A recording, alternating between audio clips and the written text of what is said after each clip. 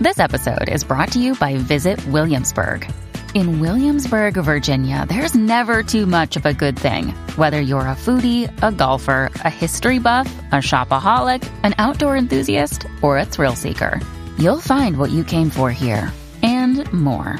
So ask yourself, what is it you want? Discover Williamsburg and plan your trip at visitwilliamsburg.com.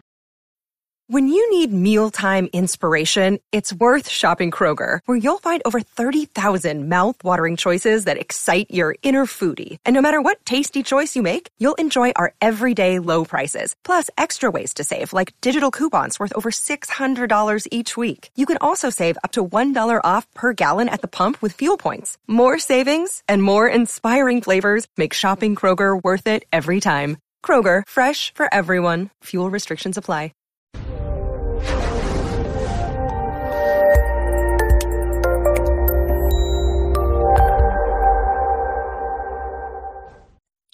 This episode was pre-recorded as part of a live continuing education webinar.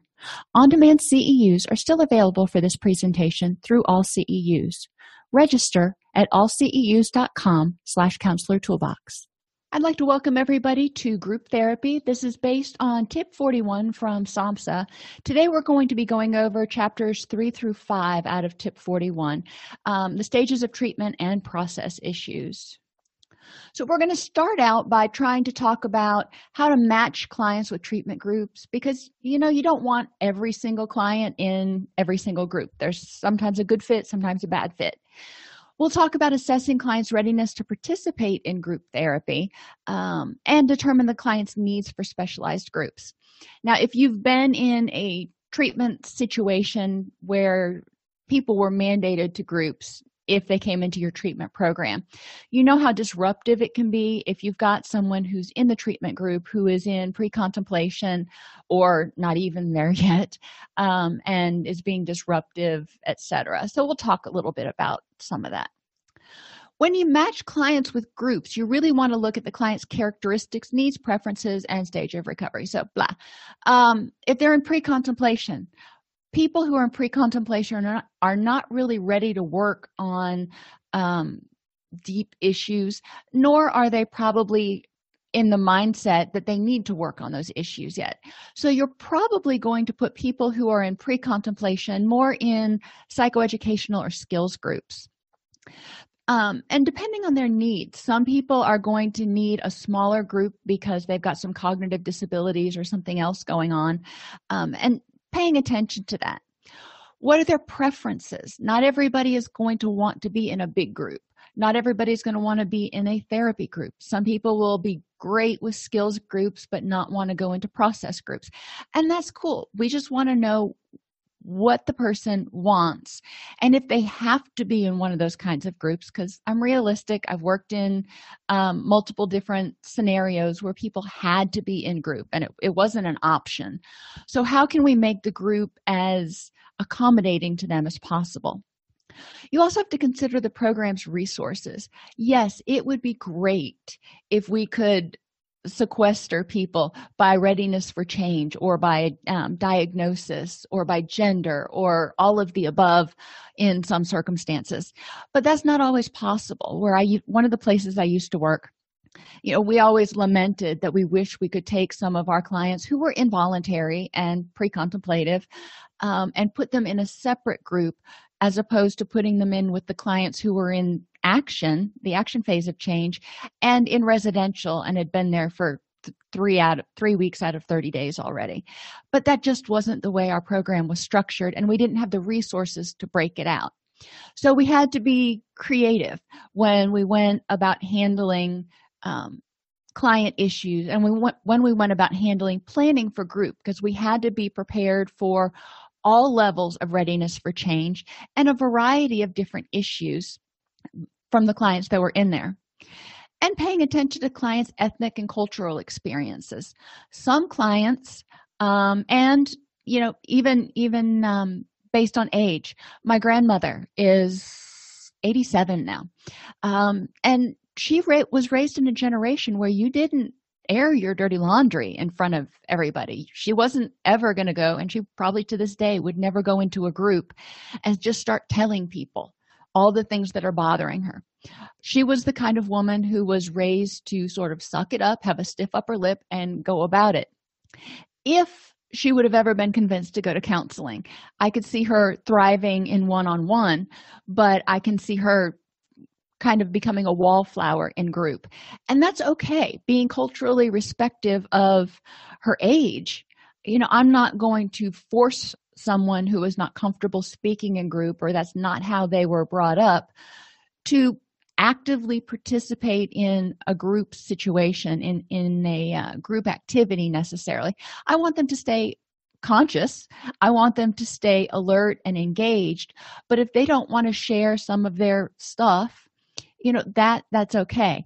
And I want people to be there where they're comfortable. At some point, they're probably going to have to share their stuff with someone.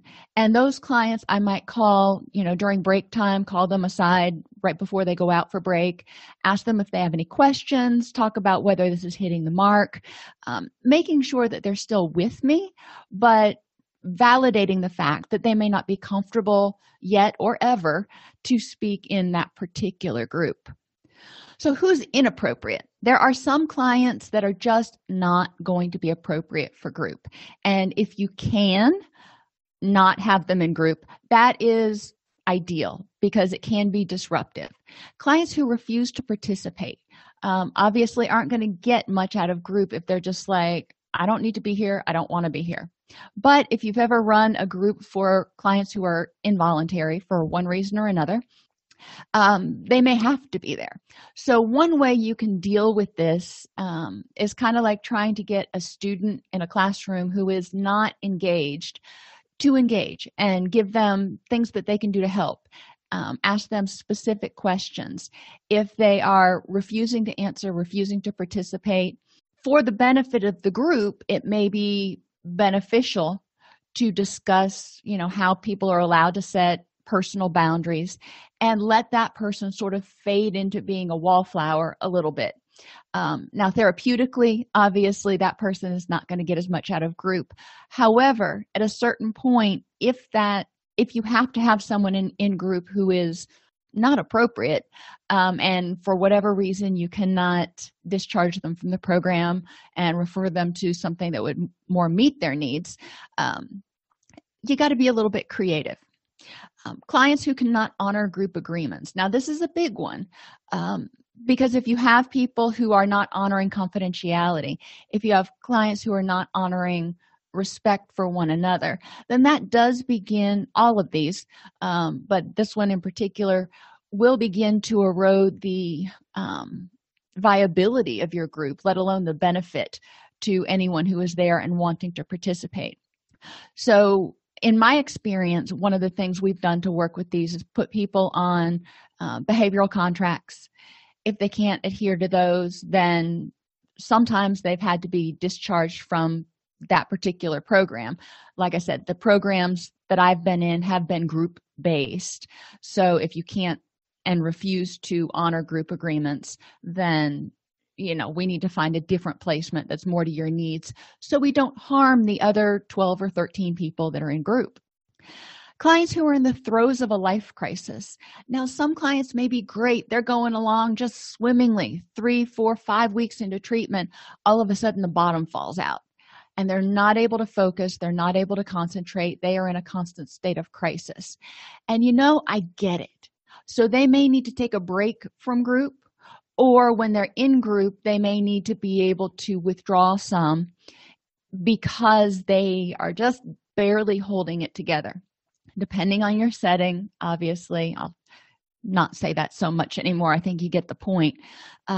You've got to adapt and do what you can for this client, what's in the best interest, not only of the client. And when you're doing group, that's kind of one of the interesting things that you've got to balance is the need of the individual client versus the need of the group, and the group as an entity, but also the group in terms of 12 other individual clients.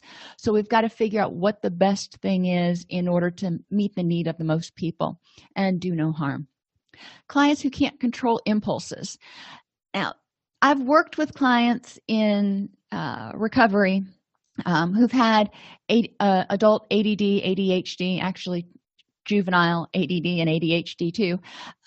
And sometimes they have difficulty with impulse control. They have difficulty waiting their turn to say something. They have difficulty knowing. I've also worked with clients who have fetal alcohol spectrum issues, who don't interpret nonverbals quite as well.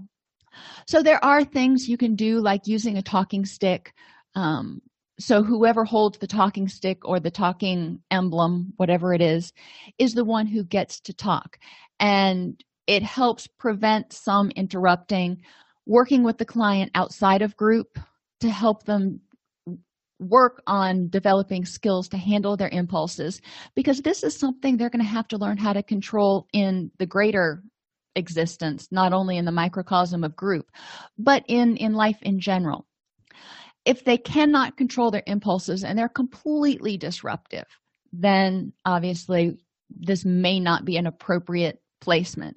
But most of the time, for most types of impulse issues, it's a matter of helping clients develop distress tolerance skills and be able to sort of ride that wave of the impulse until they can have their turn to speak, or until they can have their moment in the limelight. Clients whose defenses would clash with the dynamics of the group. In psychoed classes, this isn't, or groups, this is not nearly as much of an issue. If you've got somebody who is very cranky, very sarcastic, very down, hopeless, irritable, all that stuff. And we run into people like this periodically who they've experienced recovery, or maybe they haven't, and they've kind of given up, and they're there because they have to be there, or maybe there's a little glimmer of hope somewhere, but it doesn't come out very often, and their protective mechanism is to push everybody away. When that happens in the group can feel alienated from this particular person, and that particular person won't feel the vibe that they're supposed to get in a group. I always feel like I'm making bread when I start talking about group work, because I'm always kneading something. But I digress. It's important to look at those defenses, but also to help the client understand and become aware of their defenses and the impact of their defenses on other people. And it's a process. If those defenses are harmful or hurtful, obviously we're going to have to look for a different placement. And clients who experience severe internal discomfort in groups. I had one client who had a tic disorder, and when he would get stressed, his tics would get worse, and they were pretty darn severe. They were so severe he couldn't eat in the cafeteria because he couldn't control his body enough to get his spoon to his mouth. So this person had significant social anxiety that was compounded by the tics and vice versa. So obviously having him in group was not good for him, and the clients didn't really know how to respond. So we worked with him on becoming more confident and dealing with his social anxiety until he got to the point he could be in group. And then we knew we weren't going to call on him. He was able to just be in group without having to say anything, get used to being there and being comfortable in that group. And then he had the empowerment, if you will, to speak up when he was ready. He was with us for almost 4 months. And it took the lion's share of that 4 months to get him to the point where he was eating in the cafeteria and able to participate in group to a small extent. And these were psychoed groups. These were not stressful therapy groups, if you will. Some other placement considerations. Sometimes women want to be in, and I wouldn't necessarily just sequester it to women. I think there's a great benefit in having gender-specific groups for them to speak about gender-specific issues. In most cases, you're not going to put adolescents with adults. I can't think of any where you would, but there probably are exceptions. The level of interpersonal functioning. If the person is not able to interpret nonverbals, if they have any of those issues that we talked about in clients who may be inappropriate for group, then we need to think about whether group is the best placement for them, and if so, what kind of group is going to be best for this person. Do they have motivation to abstain if it is an addiction group?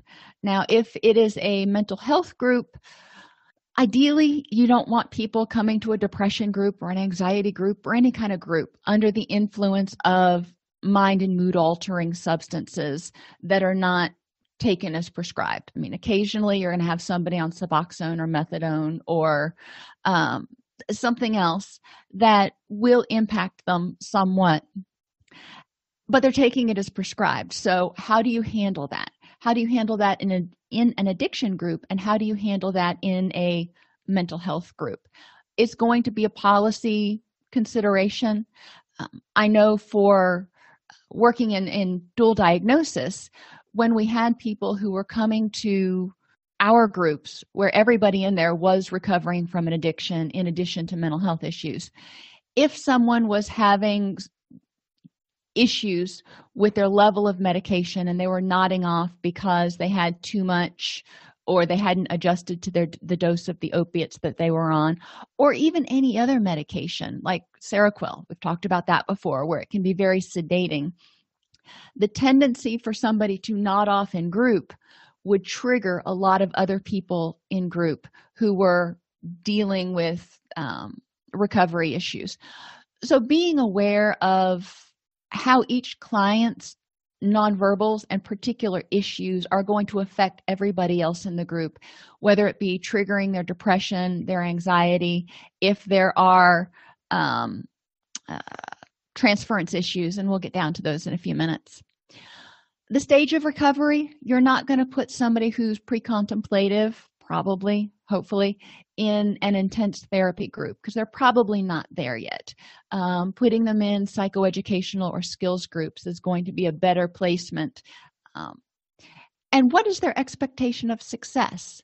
If they don't think groups are going to help, if they don't want to be there, how's that going to impact the rest of your group? And again, that kind of attitude may or may not be a big deal in a psychoeducational group. That kind of attitude may be a lot more impactful in a therapy group. In terms of addressing drug screens with a group, ideally when people come into your facility, they are given whatever your agency's policy is. I mean, if you're a straight up mental health agency, you may or may not do drug testing. You may not have CLIA waivers and all that kind of stuff to do on-site drug testing. But ideally, they will know ahead of time what the policies and procedures are. If it's a mental health agency and you don't have testing available or you don't routinely test, making it clear to the clients what your policy is about being under the influence of any substances is going to be really important, because if you suspect someone is drunk, high, etc., and you call them aside and ask them about it, or determine that there's a pretty good chance that they are, how is your agency going to handle it and what are the next steps? So there needs to be some sort of a plan, and generally I would say 80% of the time, and I'm just kind of spitballing there, clients will deny that they're under the influence. So having urine screens available are definitely beneficial. Whether you need to send out for them and tell somebody they need to go get screened within 24 hours at X and so facility and bring back their drug screen results before they can return to group, however your facility wants to handle that. But if you start the group, if you start the orientation process, letting people know that they can't be under the influence of substances, then it's easier. If you have a substance abuse group and you think someone's under the influence, ideally in that program, whatever that program is, there is random drug testing, but you also, in orientation, give yourself and or the agency the ability to drug test at will. So if you suspect someone is under the influence, you can pull them aside and do an on-site UA or a breathalyzer. It goes with that whole informed consent for treatment want to make sure that clients know about it ahead of time. Preparing the group for new members, and we don't often do a good job of this. Some people do. So, take it for what it is. I know initially I didn't. I try to be a lot more careful about it now because the groups that I've always run have been rolling admission groups. I've never had a closed group. So I just expected new people every day, and I expected people to go away every day, and that's kind of the way it was. But in an ideal situation, you want to integrate new clients into the group slowly, letting them set their own pace. It's kind of like introducing somebody, if you bring a significant other home to meet your family. You want to prepare your family for it, and you want to prepare the significant other for it, because a group ideally is going to create a community or a family type microcosm. So when you bring someone in, the whole dynamic is going to shift a little bit because they got to make room for that person at the table, if you will. When somebody comes into group, be aware of signs of transference and countertransference between the clinician and the client. Obviously, if you're having transference or countertransference issues, and between the client and other clients. So, the client may see Jim Bob, who's sitting over in the corner, and it reminds him of his Uncle Sam. And he just adored his Uncle Sam. So he links on to this guy sitting over in the corner. That can be okay, but we also don't want the two of them to form a bond based on some transference issues. We want them to be able to be honest with each other and recognize the influence of transference and countertransference.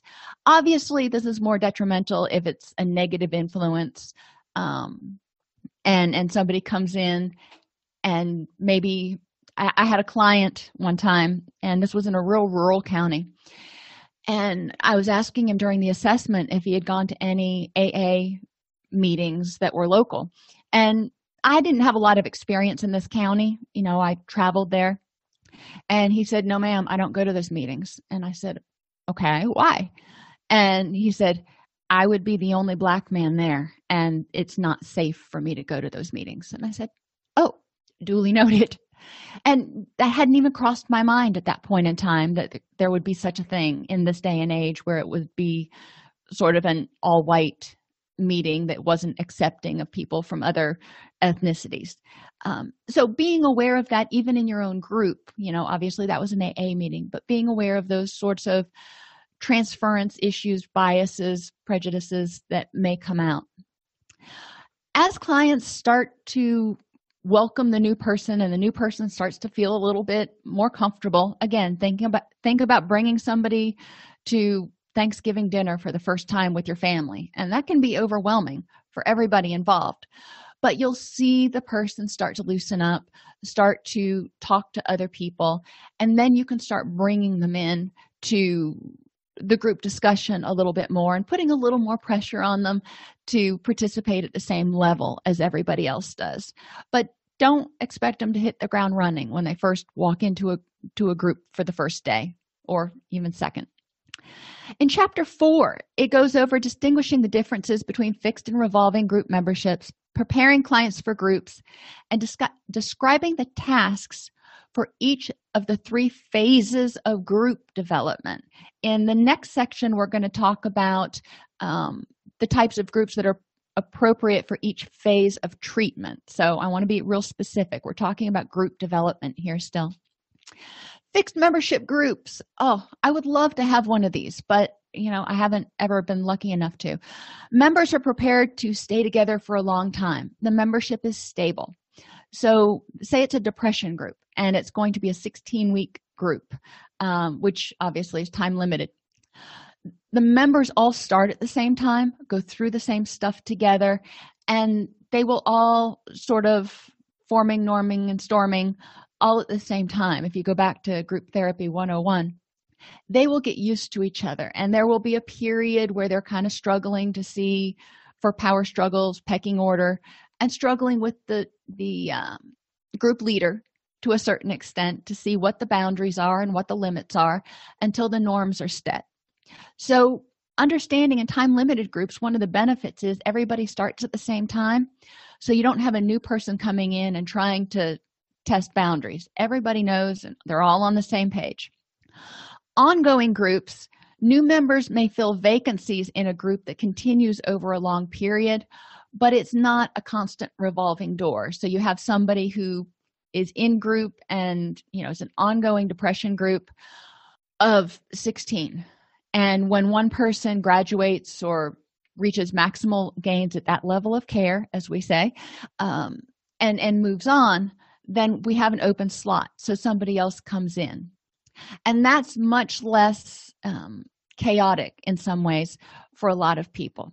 And there are a lot of benefits to the closed groups or fixed membership groups, because people are able to really establish connections with one another and have disagreements and arguments and learn how to work through that, learn how to form healthy relationships, set boundaries, and terminate in a relatively healthy fashion. Revolving membership groups, new members enter a group when they become ready for its services, which if you're in residential or IOP, a lot of times your groups are revolving membership. So as soon as somebody signs up, if they're ready for a group, they enter. So you may have a group census of 8 for a while, and then 15 for a while, and then back down to 12, and it's just kind of all over the place. The groups must adjust to frequent, unpredictable changes. For some people, they prefer these types of groups because they don't ever feel like they have to bond with anyone. The downside is they don't ever feel like they have to bond with anyone. So they miss out on the opportunity to learn how to develop healthy relationships. These revolving membership groups are also either time-limited or ongoing. In the ongoing groups, the member, each participant, remains until he or she has accomplished his or her specified goals. In time-limited groups, there's a curriculum, and you go through it. When I was in residential, a lot of our psychoed groups were time-limited revolving groups. There were 16 sessions. You had to attend each of the 16 sessions. Now, you may start at session 8, and then you would have to stay through when we picked up and got back to session 8 again. But you got every single module that was being taught in that particular skills group or psychoeducational group. So how do we figure out how to place all these people and where people are at? Well, the pre-group interview.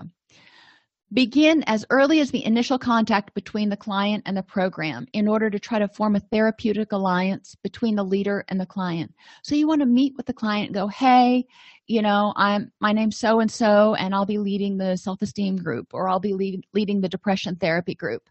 Do you have concerns? How do you think this group can help you? Give them some open-ended questions that they can start talking with you about, even if they're not starting the group right away. It'll also be a time that you can reach consensus on what's to be accomplished in therapy in that particular group, and educate the client about kind of how things go. Allay any anxiety related to joining the group and explain the group agreements.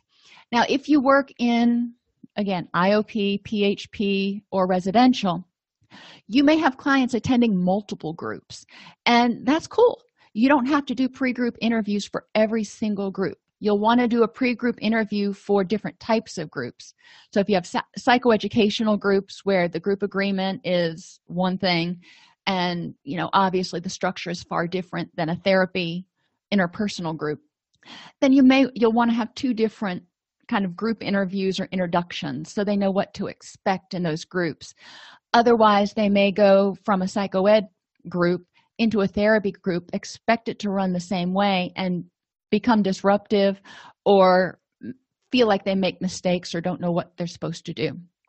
So make sure your clients are oriented to every type of group, but in general, if they're going to multiple groups, lay the foundation for what's expected and what is supposed to be accomplished in each group. Remembering that when you do groups, for each group, every time you do a group, start the group out by saying, these are the objectives for today. This is kind of what we're going to go through, and give them sort of a big picture so your global learners can get an idea about what to expect. Explain how group interactions compare with those in self-help groups. A lot of our clients have tried self-help groups, whether they're depression, anxiety, 12-step. So we want to talk about the difference between how things go in those groups. A psychoeducational counseling group is far different than an AA meeting or a depression therapy group. So again, let them know what it's going to look like. Maybe role play a few things. Emphasize that each person may be at a slightly different place in recovery. So not everybody is going to have the same skills. Even if they're at the same place, not everybody's going to have the same skills.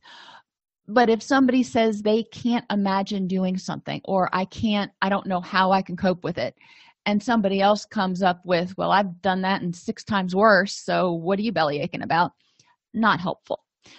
We want people to understand that some people are just learning new skills and trying to figure out how to implement them, whereas other people in the group may already have a lot of those skills and be adept at using them. So maybe they can mentor, maybe they can suggest, when I've experienced something similar, this is what I did. Encourage using I language and not giving advice, just sharing experiences. Let members know, new and old, that they may be tempted to leave the group at times. And because the going gets tough, sometimes somebody will say something that irks them. That's not okay. This is a time where people need to take a breath, learn distress tolerance skills, and figure out how to work through the disagreement. And give them skills to do that before they start group, so they don't hit one of those walls and feel like they're going to lose their stuffing. Recognize and address clients' therapeutic hopes, and not necessarily in group, but if you can do it in group, that's awesome. But periodically pull the clients aside and go, hey, John, I noticed that you seem to be a lot more comfortable talking in group today, or you seem a lot more hopeful about the progress that you're making on X and so task.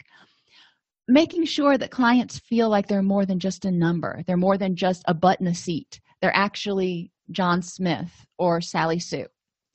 Group agreements establish the expectations that group members have for one another, the leader and the group. So it's not just me saying this is the way it's going to be.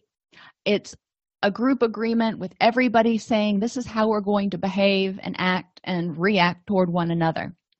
It requires group members entering a long-term fixed membership group to commit to the group. So if it's a revolving membership group, then there's a set of rules. If it's a fixed membership group, there may be some discussion about how to handle certain things. For example, the use of methadone. If somebody is on methadone and they come to group, if they're on it as prescribed, not taking it illegally, how is that handled? Is that acceptable in that group? And with the agency resources, you may not be able to make that decision. But sometimes groups can. So knowing what trigger points are, knowing what those clients need to feel safe is really what I get at when I talk about a group agreement. And I ask clients, what is it that you need to feel safe and as untriggered as possible? There are going to be times where you may feel triggered. We want to inspire clients to accept the basic rules and increase their determination and ability to succeed. So part of this group agreement is getting buy-in from them, making them understand, not just feel like, but understand that they do have a voice in a group. It's not a classroom where they're just sitting there and they're a butt in a seat, despite what your supervisor might tell you. Elements in group agreements: communicating the grounds for exclusion. So who gets kicked out or who can't join this type of group? What kinds of things would create a situation where you would be discharged from group? How do we handle confidentiality? How do we handle physical contact? In mental health groups, people will get upset, people will cry, people will get frustrated, and some other people may want to reach out and physically comfort. Is that okay? How do you handle that? What is okay? What is not okay? In addiction recovery groups, they tend to be kind of a huggy bunch, which took me a long time to get used to. And they do a lot of hand-holding when they say the Serenity Prayer and things like that. And it took me about 2 years to kind of get okay with that kind of physical contact. But that's just the way I was raised. I'm not a huggy, touchy-feely person. So understanding what the group members want, what's okay, and setting those boundaries and enforcing those boundaries. What is the impact of mood-altering substances? If you attend and you're under the influence of, what are the consequences? What's going to happen? What is the policy for contact outside of the group? Now, there's outside of the group in other support group meetings, and there's outside of the group socially. What is the stance of the group, the leader, and the agency on all of those things, and how do you come to an agreement? What kind of participation is expected? I always told my people, well, that's not true. Depending on the group, I had when I worked with people in felony probation who were all involuntary, I expected them to be there, be awake, and at least take notes on what was going on. If they didn't want to share, that was not a big deal. But they got rewarded for participation. So I kind of incentivized them to participate. But what is required? Are you required to share at every group? What are the financial responsibilities, and how do we handle termination? So when somebody graduates, if you will, how is that handled? Do they just quit coming, or is there a termination ceremony? What happens? In the beginning phase of treatment, we want to prepare the group to begin by having everybody introduce themselves, review the group agreement, provide a safe, cohesive environment, establish the norms for how things are going to run, and then you initiate group work. So this is, depending on how long your group is, this could be the first session to the first couple of weeks of kind of getting used to each other and figuring out the ebb and flow of conversation. During the middle phase of group, both process and content are important. So not only what you say, but how you say it, not only what you do, but how you do it, we're going to focus on in terms of using skills and interacting with other people and developing all those ancillary things that we want to see develop in group work, not just the skill being taught or the issue being discussed. In middle phase of treatment, clients receive feedback that helps them rethink their behaviors and move toward productive changes. So this is when other group members can say, you know what, John, what I've seen over the past week is blah, and encourage clients to provide feedback in objective, non-judgmental terms and using I statements. What I perceive to have seen is this is what's going on. It gives clients the ability to hear what other people are seeing and how they impact other people and make decisions on how to act. And it's also a time where group members can sort of alert other clients to their blind spots. Leaders allocate time to address issues, pay attention to relations among group members, and model helpful interactions that combine honesty with compassion. Encourage open communication, but helping them develop interpersonal effectiveness skills so they can be mindful of what they're saying, what they need, and setting effective and healthy boundaries. End phase of group is reaching closure, putting closure on the experience and helping each client examine the impact the group has had on them. Acknowledge the feelings triggered by departure. A lot of our clients have abandonment issues, have had bad relationships. So we want to talk about that leading up to the closing of a group, or if someone terminates against medical advice, it's important for people to be able to get closure when a group member leaves. Giving and receiving feedback about the group experience and each member's role in it. So everybody's allowed to share what they got and what they got from one another. It's also a time to complete any unfinished business and explore ways for group members to continue learning about topics discussed in group. So if it's a depression management group, you can only go through so much in 16 weeks. Where can they continue to get support? Where can they continue to get information? Where can they continue to get help? Once you have a feel for kind of how group develops, then we need to start thinking about the stages of treatment. In the early stage of treatment, strategies focus on immediate concerns. Think of Maslow's hierarchy. You want to make sure they've got their meds, they're stable on any meds they need to be on, they've got adequate nutrition, a safe house, transportation to get to and from group, and they're able to deal with any vulnerabilities, start preventing vulnerabilities, and start developing distress tolerance skills. When we get into group, we're going to start triggering some hot buttons, and we want to make sure they have the skills and the foundation to be able to handle that. In the middle stages of treatment, clients recognize their problem causes many problems, and those problems block them from getting the things they want.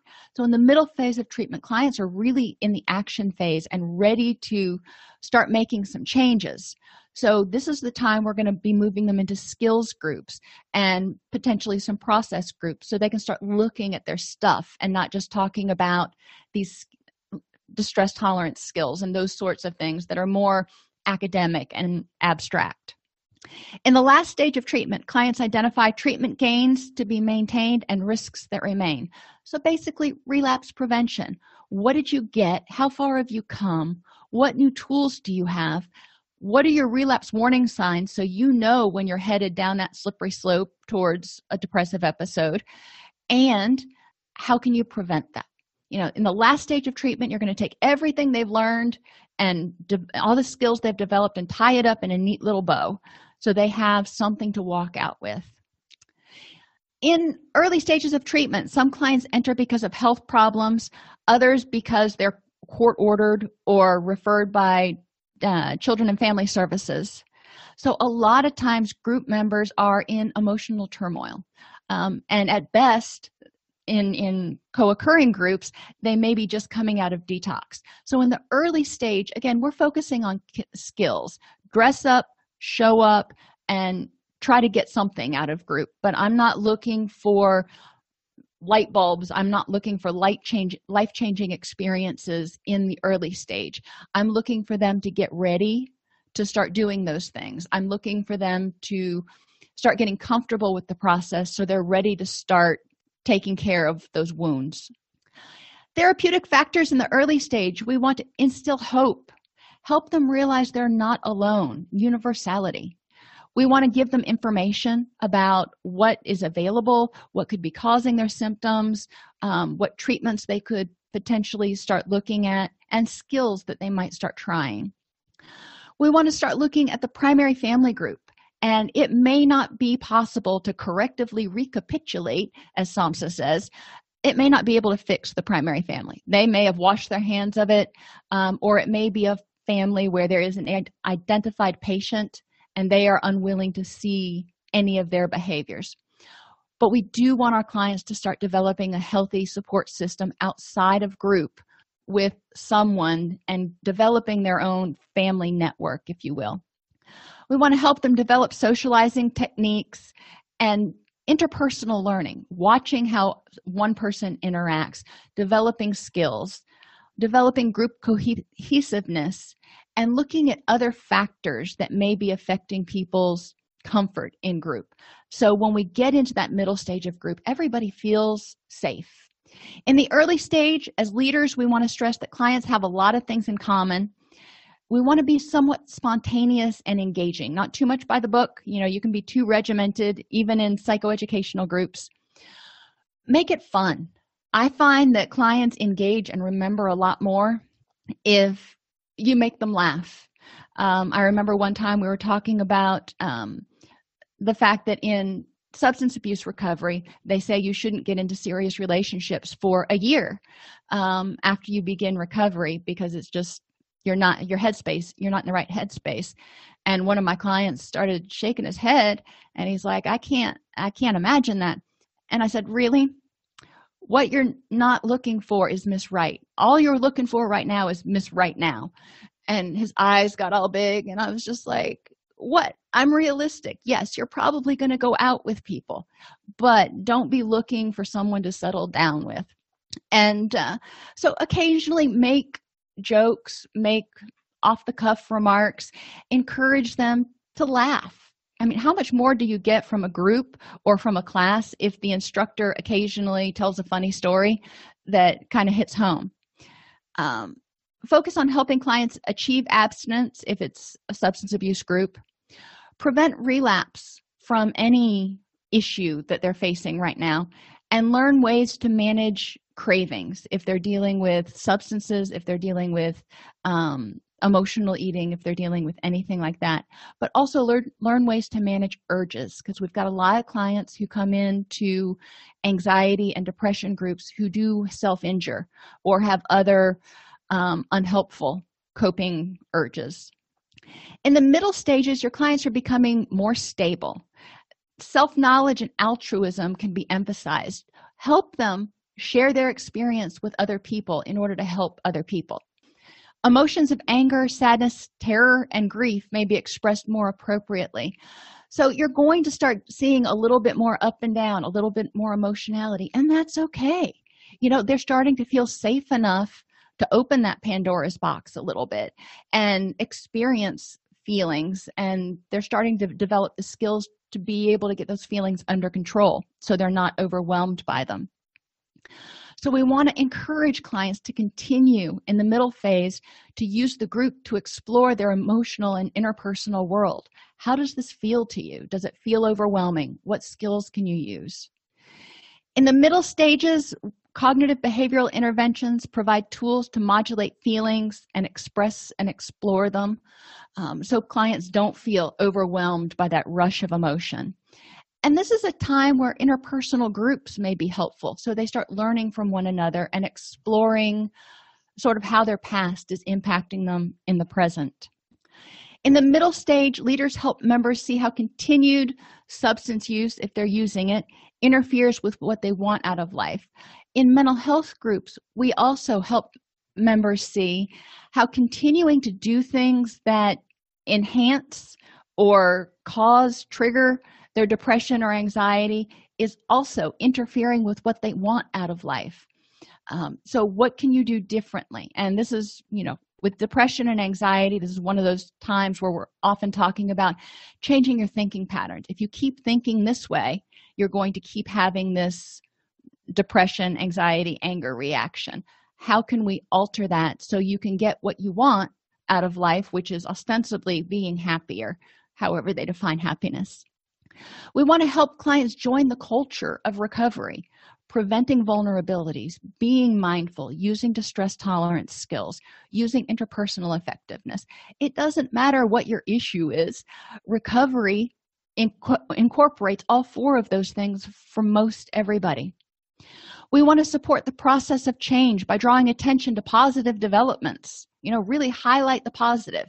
If somebody stays clean for a month, if somebody stays clean for 3 months, if somebody had something bad happen, but they came to group anyway, commend them on their courage. And we assess the degree of structure and connection clients need as recovery progresses. A lot of times they will need less structure as the group progresses because they're going to start self-moderating a lot more. In the late stages, clients work to sustain the achievements of previous stages. They may discover and acknowledge that some goals are unrealistic. They're not going to be happy 24/7, 365. Who knew? Certain strategies are ineffective and environments deemed safe are not conducive to recovery. This is when they really start looking at their relationships and how they're living their life outside of group. And are these actions, behaviors, and environments helping them get closer to their goals and being the person they want to be, or not?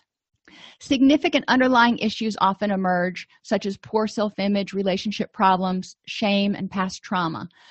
At this point, when they start looking at all these things that might not be conducive to recovery, and they start thinking about changing them, then the terror might hit because they're afraid of not having the validation from someone else, or they're afraid of being rejected, or there's a lot of stuff that comes up with those underlying issues. And this is the time we want to start dealing with those and figuring out how to overcome those obstacles. In a late stage, process-oriented groups may become appropriate for some clients who confront painful realities so they can work through the trauma, the abandonment issues, the cognitive distortions that were indoctrinated in them, whatever the case may be. And the group can be used to settle difficult and painful old business. They're learning how to form relationships. They're learning how to be accepted for who they are. They're learning all those things that we hope kids are learning when they're knee-high to a grasshopper. But this is a time people can start dealing with those issues and start feeling more whole and less broken. In a late stage, the leader shifts towards interventions that call on clients to take a clear-headed look at their inner world and system of defenses. So we're less telling and more saying, okay, John, in this situation, what has worked and what do you think is going to be the best choice for you at this point? We don't want to rush to rescue them.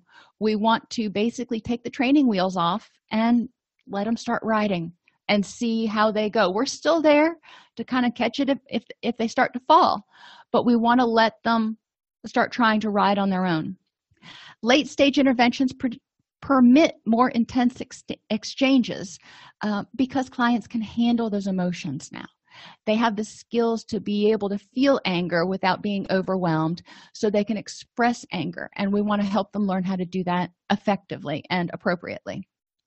The leader allows clients to experience enough anxiety and frustration to identify destructive and maladaptive patterns, not to the point where they're putting their fist through the wall, but we want to help them figure out how do you respond when it feels like your needs are not being met. What are your undealt with destructive and maladaptive patterns we still have to address?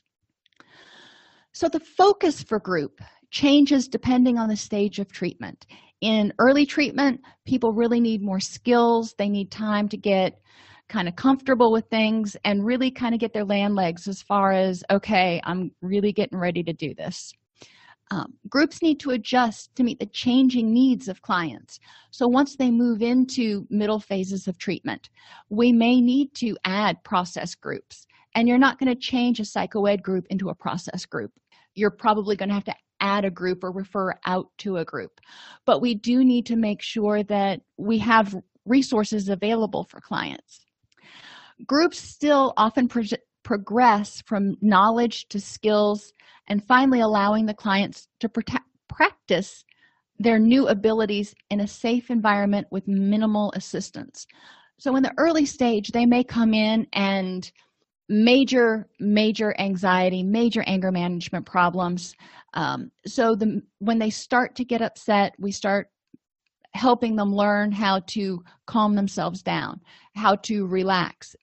Basically, groups can allow for a long, drawn-out process of desensitization. Clients will get used to feeling a little bit of anxiety, maybe feeling up to a 5 or a 6, but then they will know that they can de-escalate themselves. And by the end, we want them to be able to feel that even if their distress level gets up to a 9, or hopefully never a 10, but if it gets way up there, they still have 2 or 3 drop back and punt coping skills or resources that they can use and fall back on so they don't engage in self-destructive behaviors. We want to make sure they've got something at every step of the process. Are there any questions? Now, that question on drug screens, not knowing your background, whether you're mental health or substance abuse or co-occurring, if I didn't answer that satisfactorily, please re-ask the question and I will see what I can do to clarify the answer. All righty, y'all. Well, I appreciate you coming today. If you have any questions or issues, you can always email me and I will handle any of the technical, like clinical questions. If you have technical issues, you can email me. I can't guarantee I'll necessarily be able to help. I'll try. But technical issues like computer-related issues or account issues, you can submit a support ticket to support@allceus.com. All righty, have a wonderful weekend, and I will see you on Tuesday. I think all of us have a grandma in there who was raised in that generation that you did what you did, and you kept all your hurts to yourself. If you enjoy this podcast, please like and subscribe either in your podcast player or on YouTube. You can attend and participate in our live webinars with Dr. Snipes by subscribing at allceus.com/counselor toolbox. This episode has been brought to you in part by allceus.com, providing 24/7 multimedia continuing education and pre-certification training to counselors, therapists, and nurses since 2006. Use coupon code Counselor Toolbox to get a 20% discount off your order this month.